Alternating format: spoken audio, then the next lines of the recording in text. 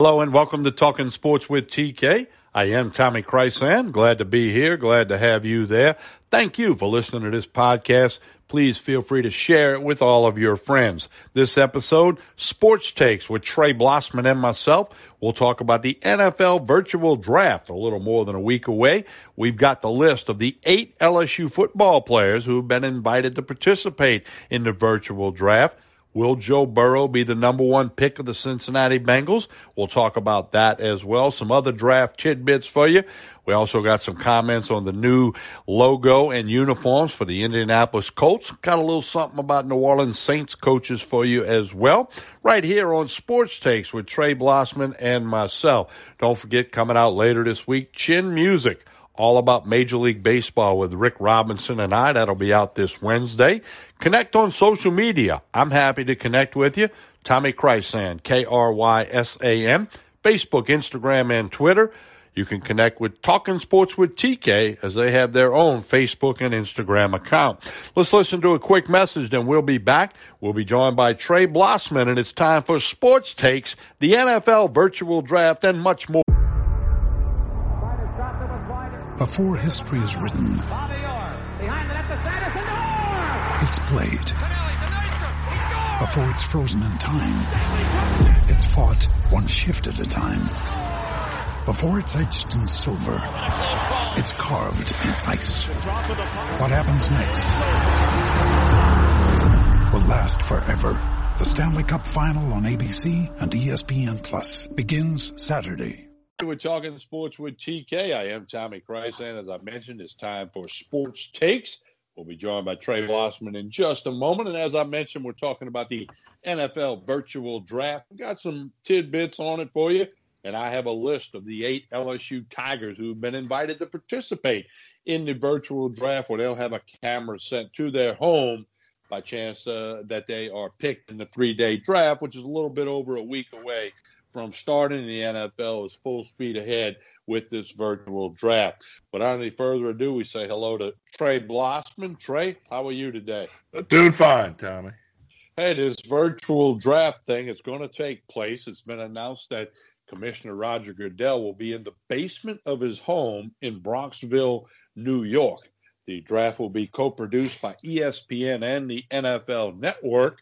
They've been sending memos out on a daily basis to the coaches, to the general managers. They've been testing some things. We talked about this on a previous podcast. Is there going to be a glitch? You talked about how Vegas has got odds on whether or not there'll be a glitch. Apparently, they are trying to work to prevent that. We're a little bit more than a week away. This NFL virtual draft is going to take place. Well, yeah, and that's a good thing. I think that's a real good thing. We talked last week about, finding the new normal, returning to some normalcy, even though this will be quite a different broadcast and quite a different event. It gets us back to some level of normalcy, and anything we can do in that direction is good. Now, here's a couple of tidbits we've got for you. The 58 prospects that have been invited to participate, I'll give you the list of LSU guys in just a minute, will all be sent a camera. They're being asked that when the camera shows them, don't have more than 6 people in the picture. Another tidbit you need to know, the time needed to select picks will not change from previous drafts. Teams will have 10 minutes in the first round, 7 minutes in rounds 2 and 3, 5 minutes in the remaining rounds of 4 through 7.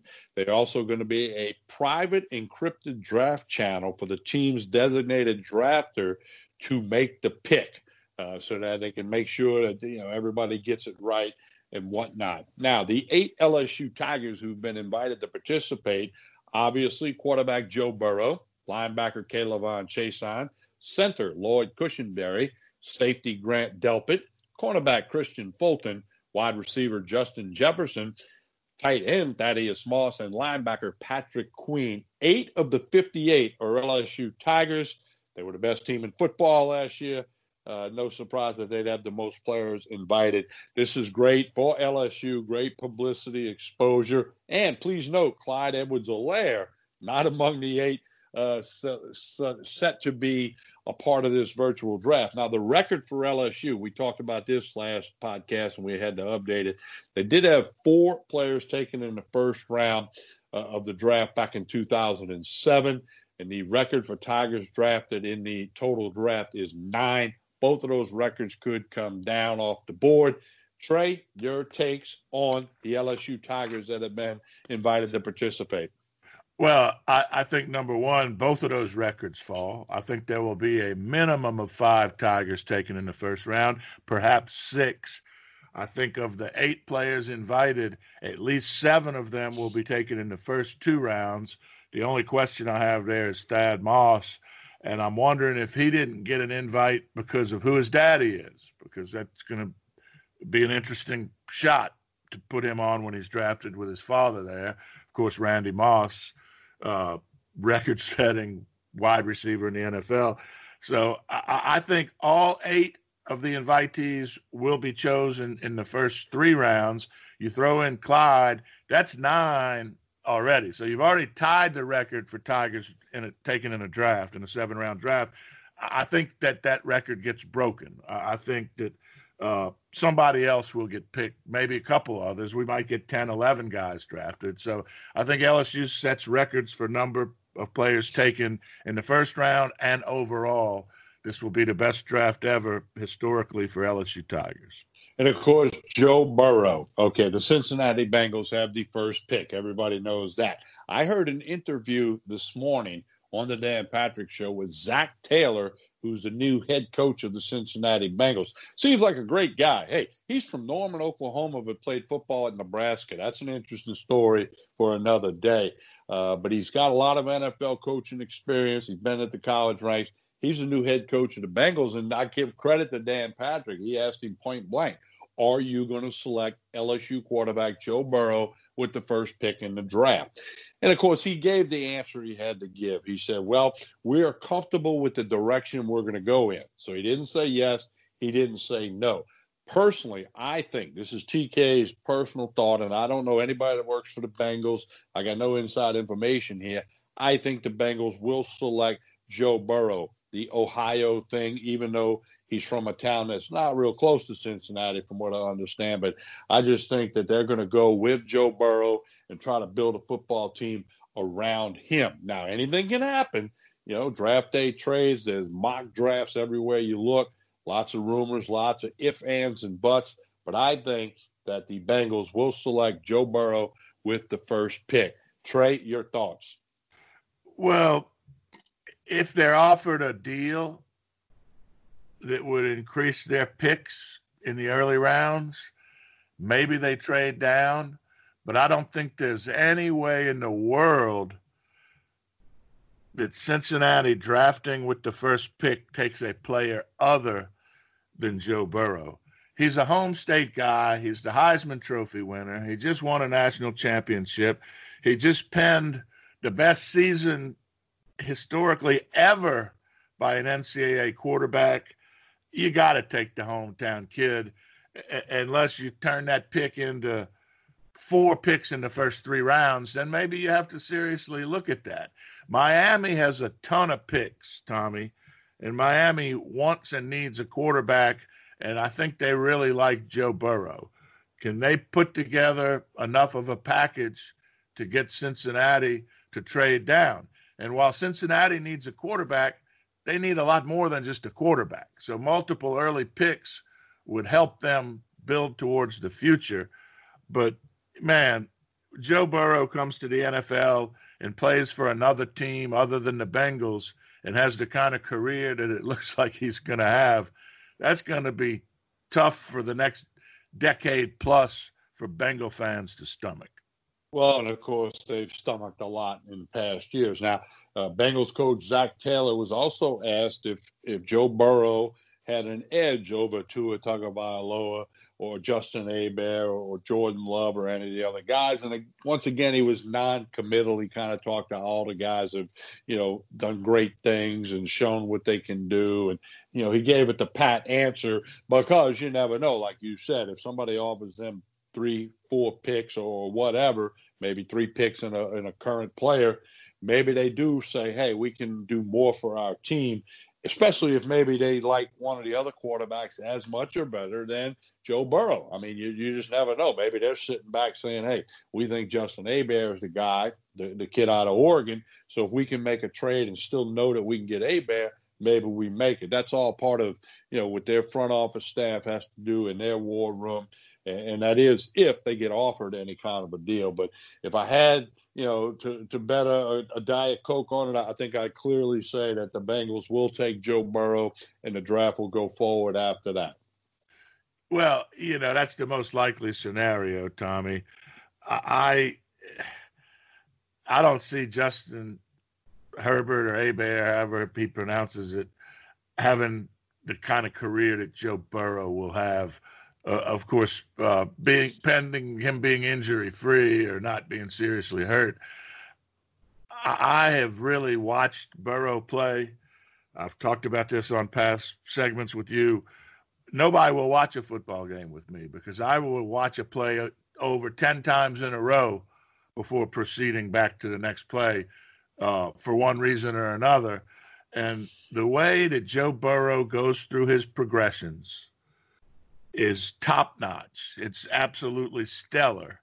He identifies the open man, gets rid of the ball quickly with accuracy. He's not afraid to throw it against the defense. He's placed some balls perfectly in the hands of receivers 30 and 40 yards down the field. He has the skills. He's going to be really, really good. Again, it would take a hell of a package if I were the Bengals to get me interested. But as I said just a minute ago, 3 or 4 picks in the first 2 days and maybe a player, you got to entertain that. And depending on how far down you would fall in the first round, too.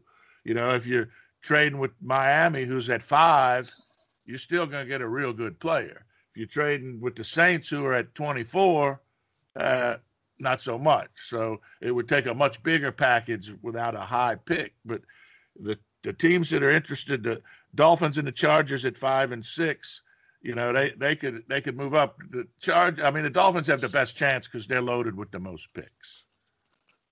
The other thing that Joe Burrow has going for him, as has been pointed out, he did this against the best defenses in the land in the SEC week in and week out. And then you can't count Oklahoma because they don't play defense. But Clemson's pretty damn good on defense, and he shredded them as well. So, I can't see how anybody would pick another quarterback ahead of Burrow, but that's just my opinion.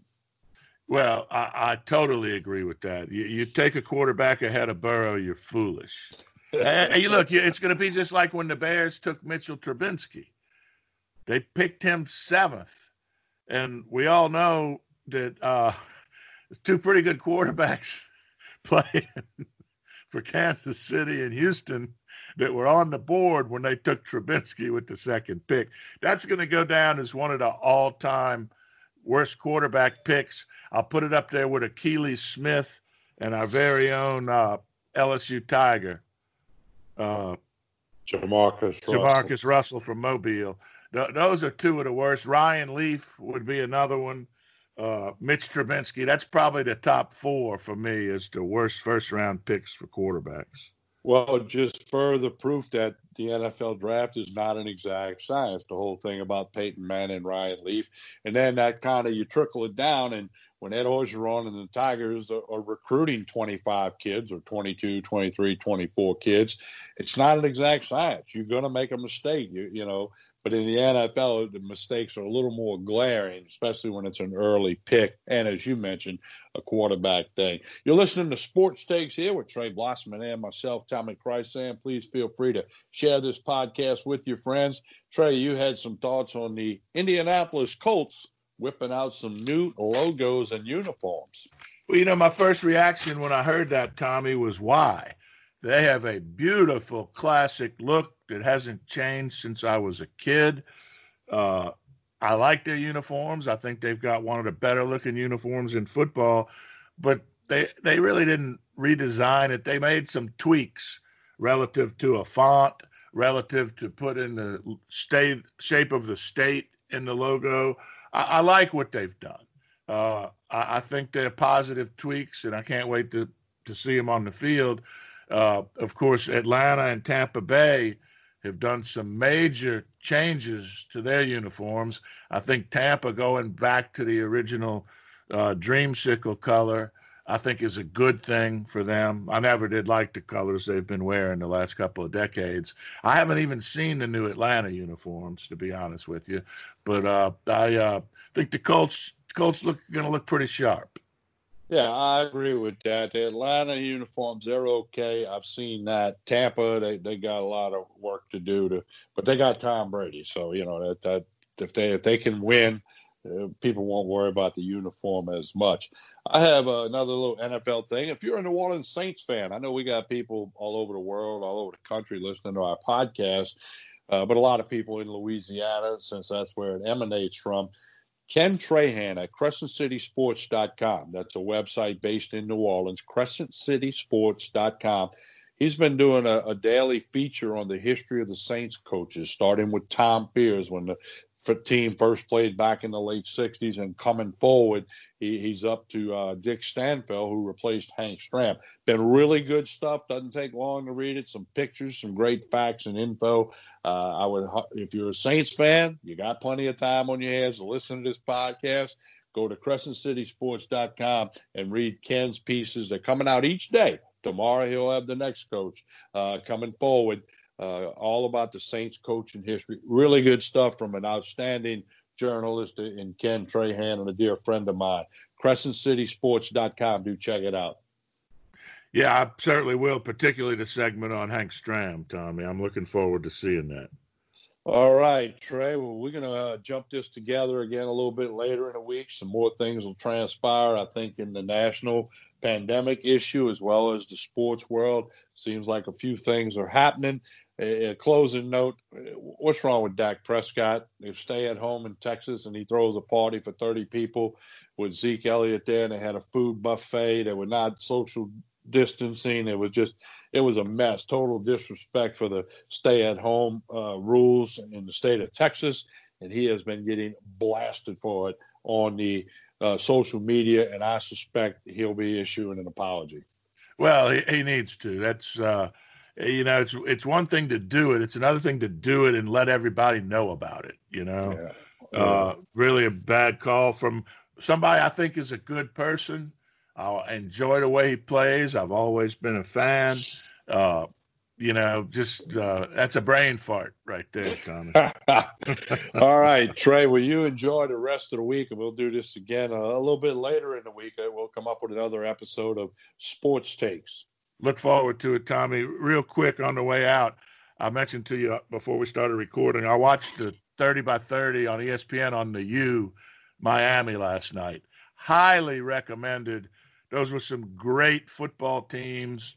They almost won 6 national championships over the period of a few years. I think they wound up with 3 of them. But chances for others that they blew. Of course, the game they lost to Penn State when they had triple the yardage, triple the first downs, but they also had a ton of turnovers and lost the game. But a highly entertaining 2-hour segment on University of Miami. All right, Trey, we'll do this again soon. Enjoy the week. You too, Tommy. With threats to our nation waiting around every corner, adaptability is more important than ever. When conditions change without notice, quick strategic thinking is crucial. And with obstacles consistently impending, determination is essential in overcoming them. It's this willingness, decisiveness, and resilience that sets Marines apart. With our fighting spirit, we don't just fight battles, we win them. Marines are the constant our nation counts on to fight the unknown. And through adaptable problem solving, we do just that. Learn more at Marines.com.